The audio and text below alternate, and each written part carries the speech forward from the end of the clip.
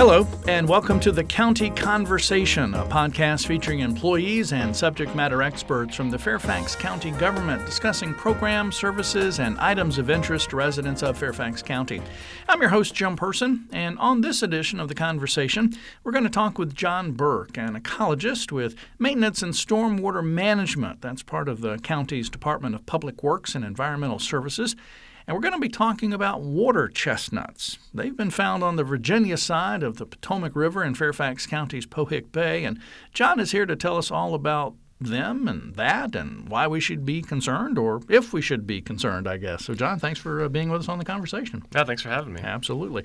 Water chestnuts. I know I get them occasionally in some Chinese meals that I have. So is this a good thing or a bad thing that we're talking about water chestnuts? Well, it's good that we're talking about it, and I'm glad you brought up the cuisine aspect of things. So this is not the exact. Well, it's not the plant that we eat. Okay.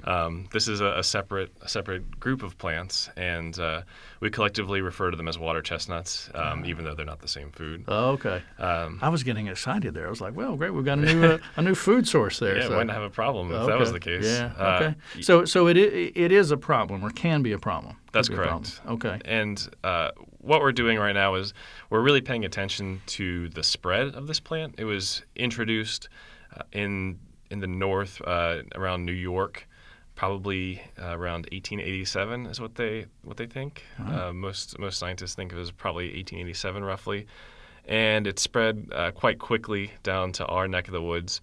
Virginia, last time I checked, is about the southernmost extent in the United States for this plant. And it's made its way through various water bodies. It's an aquatic plant, and it can survive in ponds, lakes, slow-moving rivers. Wow. And now it's shown up in Virginia. It's been here in Virginia since probably, or at least in the Potomac River, since probably the late 1920s. Oh, wow. Yeah, and there was quite a heavy infestation of it in the Potomac River itself. So at one point, we had estimated 40 miles of the stuff in the Potomac. Wow. USGS Wow. estimates around 40 miles. So it has the real potential to dominate these aquatic ecosystems. Okay. So and I don't, this is a subject matter I know nothing about. So everything I'm going to be asking you, I have no knowledge of, just maybe some preconceived notions here. So I'm assuming that too much of this is bad. That's correct. Okay. And is there any good benefit of the water chestnut plant here? So in the late 70s and early 80s, there was a study done on the Potomac River by the USGS that was assessing the river for aquatic vegetation, specifically submerged aquatic vegetation, the stuff that grows underwater, doesn't really break the surface. And what that study found is that there was hardly any submerged aquatic vegetation growing in the Potomac River in the small portion that they sampled, which was right around here in the D.C. area. Now, since that time, there have been a lot of efforts put forth to promote aquatic vegetation, and a lot of things that we've been doing on the land that have promoted vegetation growth in the Potomac, including removing sediment from getting into the Potomac, so it improves water clarity, which allows sunlight to penetrate and plants to grow. Also, just general water quality improvements, as well as some plantings of actually people going out and planting different species in the Potomac to encourage them to grow. So having no plants, is certainly not good for an ecosystem. And if we didn't have anything at all, then maybe water chestnut might be okay. But really, the issue with water chestnut is that once it enters a system where there are no or very few natural predators that are going to eat it, it tends to take over. Okay. And unfortunately for those submerged aquatic plants that we talked about, that are starting to emerge or have emerged again in the Potomac, water chestnut will actually block sunlight from getting to them. Okay. So this plant is the type that will grow on the surface. It's rooted in the bottom of the stream or pond, but it actually has a leaf floret that grows on the surface, almost like a pond lily. You can think of like a lily pad. Okay. And it will shade out other plants. And it grows in very thick mats. That's the big problem with it. So you'll have large areas where this plant is shading out the bottom, preventing sunlight from penetrating into the water column. So folks that are out on lakes, out on the bay, in the rivers, on the shore, they can see these water chestnut plants probably. Is that true because they're up on the top? That's correct. Yeah. So folks can actually see them. They emerge like many plants around here in the springtime. Okay. And what you'll see through the spring is we call it a rosette, and it's made up of multiple small leaves in a circle type shape. And in the middle of that rosette, or among those leaves, as you move into June, we'll have small white or pink flowers, and then into July and later in the summer, the plants will form fruits, which are large, dark, spiky fruits. They've got 2 to 4 spikes on them. And when I say spikes, these are almost an inch long on multiple sides of these seeds that the plants will bear, and then those will fall off and either float away, get carried away by waterfowl, or stay in the sediment. And they can remain viable for up to 12 years. Wow. So that's how the plant spreads. That's correct, yeah. And one plant can produce up to 400 viable other plants for the next generation if conditions are right. Right. We're recording this in the fall, in November. The weather has really, at the time of this recording, just really starting to turn, toward fall, toward cool weather. Does that help the plant grow, or does that help us deter the plants growing? And the cold temperatures, I guess, is what I'm getting to. Well, like I said, the plant started off its invasion of the Mid-Atlantic in New York and in the northern region, which tends to have cooler climates. So my best guess would be that we're not going to see a lot of seasonal impacts from the colder weather. They're typically not. They're typically not emerged at this point.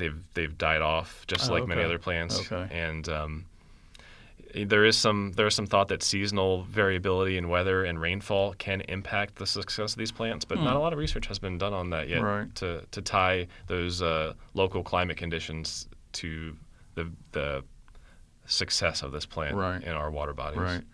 We talked about submerged aquatic vegetation, which the water chestnut is in that category, or that's what we're calling it. And it's, I guess, a little bit of it is okay, but too much of it is a bad thing for our bodies of water.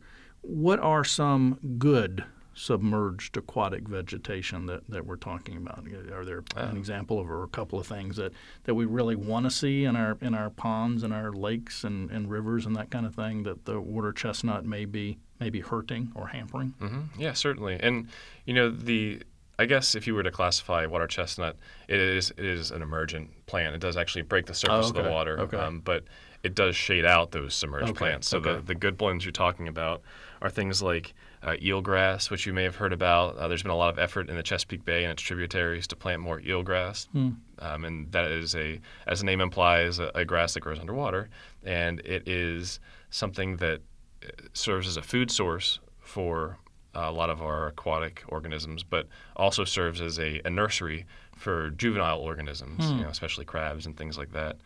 In addition to that, we have things like wild celery we see growing in the Potomac.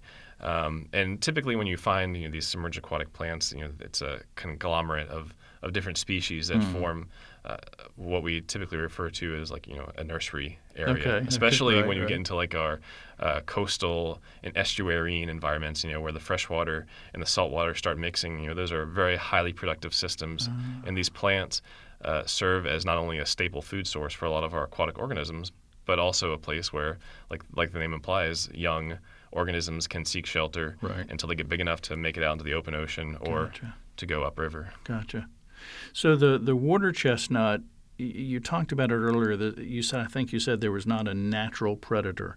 So is the water chestnut a food source for anything, or is it just there and not really serving any purpose, and then that helps it to keep growing and multiplying and then causing these negative effects on the vegetation and the other life in the water bodies? Yeah, there's not, to my knowledge, a prominent predator in this area that could eat this plant at fast enough rate to control it. Wow. I suspect that geese may be eating it when it's young, and other introduced species like the grass carp, which is typically introduced to ponds and lakes to control vegetation, may be a way of controlling it through predation.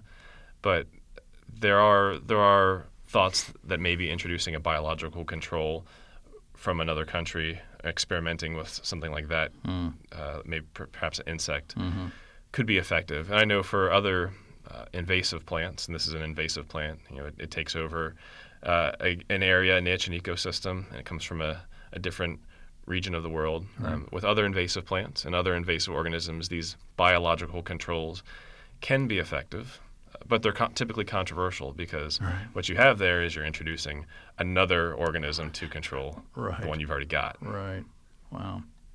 We're talking with John Burke, an ecologist with the county's Department of Public Works and Environmental Services, and we're talking about water chestnuts, which have been found on the Virginia side of the Potomac River in Fairfax County's Pohick Bay. And I got to tell you, my mind's just bursting here. I'm learning so much. Science and ecology and that type of thing was not a very strong suit of mine in school, so I'm learning a lot.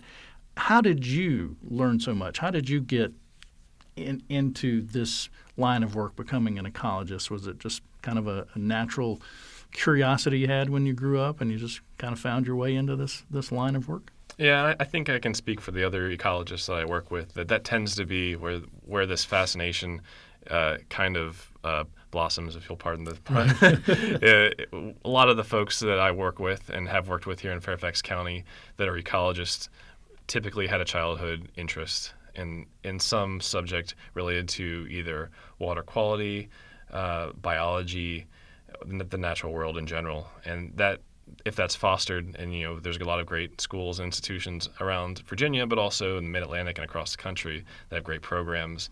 If that's fostered, it turns out to be a very fulfilling field to be in, because not only are you doing what you like, but you can also help, in this case, the county, put its best foot forward in how to improve its footprint on the natural world, and also promote environmental stewardship in the county. That's true. Good point. Maintenance and stormwater management, that's part of the county's larger Department of Public Works and Environmental Services. Quick highlight: maintenance and stormwater management. What exactly does that? Is it a division? Yes. It's a division of stormwater. Okay. What does that division do? Ballpark. I mean, not ballpark, but big picture. Big picture. Yeah. So MSMD is the acronym is. Okay. It's made up of an amazing crew of folks who oversee the maintenance and, as the name implies, management of our stormwater facilities here in Fairfax County. Now, when I say facilities, that can range from anything from an enhanced extended detention pond. Those are the ponds that have natural plantings and look like wetlands, which I manage, to things like other types of low-impact developments, LIDs. Those could be like the permeable pavement that you see being installed here across the street at Harrity. It could be other things like tree filters you may see, which are those little grates that have the tree growing out of them. Gotcha. But typically, most of the work that we do revolves around ponds, stormwater ponds. Okay. That's typically where most of the work goes. And we've got an awesome maintenance crew and an awesome group of engineers, planners, and ecologists that work together to get the job done when these systems need maintenance. Right. In addition to that, we also coordinate with contractors to get the work done. And the ecologists in this section not only manage these subsets of facilities, so like I said, I handle the enhanced extended detention ponds and the maintenance thereof, but we also help guide MSMD in general to the best practices from an ecological standpoint. Gotcha. So making sure that the seed mixes and the plants that we put in at these facilities are something that you would find locally here in Fairfax County that would historically have grown here. Right. And when we come across things like water chestnut that's growing in our ponds, making sure that we take the correct, proper steps to responding and controlling it. Okay. So what are those steps? What is the county doing? What are y'all doing? What can be done to try to control this invasive plant, as you said? So the plant can be controlled in a couple ways. The most prominent way you'll see it controlled throughout the Mid-Atlantic and the North is through large-scale mechanical removal, and that's typically on large bodies of water. So, for example, in Pohick Bay, the Virginia Department of Game and Inland Fisheries is able to recruit volunteers to actually go out and rake the plant out of the water, and you can just pile it up in a big area, let it decompose, and once it's out of the water and decomposed, and if you do this before seed drop, you don't have to worry about that particular generation of plant dropping seeds. And then also herbicide application can be effective as well. Typically, for a successful program, and we're still learning, across the country what a successful program means for maintenance of water chestnut, you'd want to have both. That seems to be the most effective approach. Now, in Fairfax County, the water chestnut that we're seeing pop up in our stormwater ponds is actually a separate species from what we've seen historically in Virginia. Oh, wow. So the scientific name for what the water chestnut that we saw in the Potomac, like we talked about, taking up 40 miles, that was Trappa natans. That's the scientific name. But this new species, which USGS, the U.S. Geological Survey, is working on, they don't know its origin, and they're still learning what species we're actually dealing with because this group is so diverse and there's so many different species. And we're starting to see that pop up in our stormwater ponds. And this is the first year that we've really noticed it in more than, say, one or two. Interesting. So our approach has been a combination of mechanical and herbicide application, but we're looking for potentially more wide-scale mechanical approaches because we're concerned that this plant may begin showing up in other ponds as well. Right.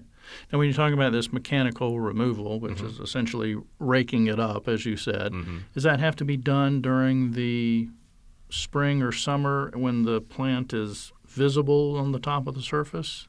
Yeah, that's generally when it's most effective. You want to get it after it's emerged, preferably before it's flowered and gone to seed. Right. Okay. Because once those seeds form, you're too late. So when you rake it, or kind of pull it up, do you have to get it all from the root level? Is that what happens, or is it like thistle? You have to kind of get it from the root, or it just keeps coming back? Yeah, you want to get it from the root. Okay. And a lot of times it doesn't even involve a rake or a tool, although that's what a lot of folks use. It's easy enough to pull up from the root that you can do it by hand, and that's actually what I've done and our group has done at ponds where you've seen it in low numbers. Okay. Now, so I'm going to interrupt. So I'm assuming you're talking about close to the shoreline where it's not too deep. So does it grow near shorelines, that type of thing, or can it be further out where it's deep and it's harder to get? Yeah, typically it grows in shallow water, typically near the shoreline. And I don't want to encourage folks to go out into Fairfax County stormwater ponds and start ripping stuff and up. start ripping the stuff up. Not only is there a danger, these ponds are filled with silt and they can fill with water quite quickly, but until you know what you're looking for, there are a lot of beneficial native plants we have in our stormwater ponds that we're fostering and trying not to. Well, and that was a question I was going to ask. What can a resident do or should do? Oh, that's a great question. So I think if you see this plant growing in your pond, and typically it'll have these round rosettes made up of multiple small leaves and a small white or pink flower, and it forms mats on the surface of the water. If you see anything like that, you can feel free to give me a call if you're in Fairfax County. My name's John Burke, and my phone number is 703-877-2879.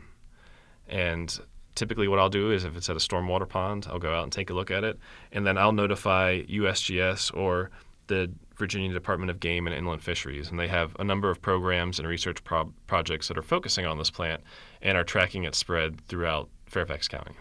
All right, so that number you gave, is that your number, or is that like a main number for the division? Or that's my number directly. Okay, all right, so 703-877-2879, and they can talk directly to you. That's right. Wow, okay, great customer service there, folks. All right, so again, don't want folks just going out there pulling up stuff in ponds and that type of stuff, shorelines. Call John, talk to you about it, maybe take a picture or something. You can figure out how to get it emailed or whatever so you can get some visuals on it, that type of thing. As we're heading into the fall, winter, and then the coming spring, anything to keep in mind during the next 6-8 months before the next, I guess, blooming or flowering season starts? All I can say, this time of year, you're not going to really see it emerged. So as we get into spring, just keep an eye out on your pond or lake, or if you're near the Potomac, slow-moving part of the Potomac, and if you start seeing plants you don't recognize or plants emerging in large numbers in areas where you haven't traditionally seen them over the past few years, it might be worth a phone call, or just like you were saying, snap a picture, and I'll send you my email address, and we can hash out if this is actually the type of water chestnut that we're concerned about here in the county. Okay. Yeah, and that would help with your work and the county's work with the USGS and trying to identify where it's at and where it's spread and how to slow down or stop that spread. That's right. All right. Last couple of seconds. Any final thought? Anything I haven't asked? Anything you want to kind of end the show on?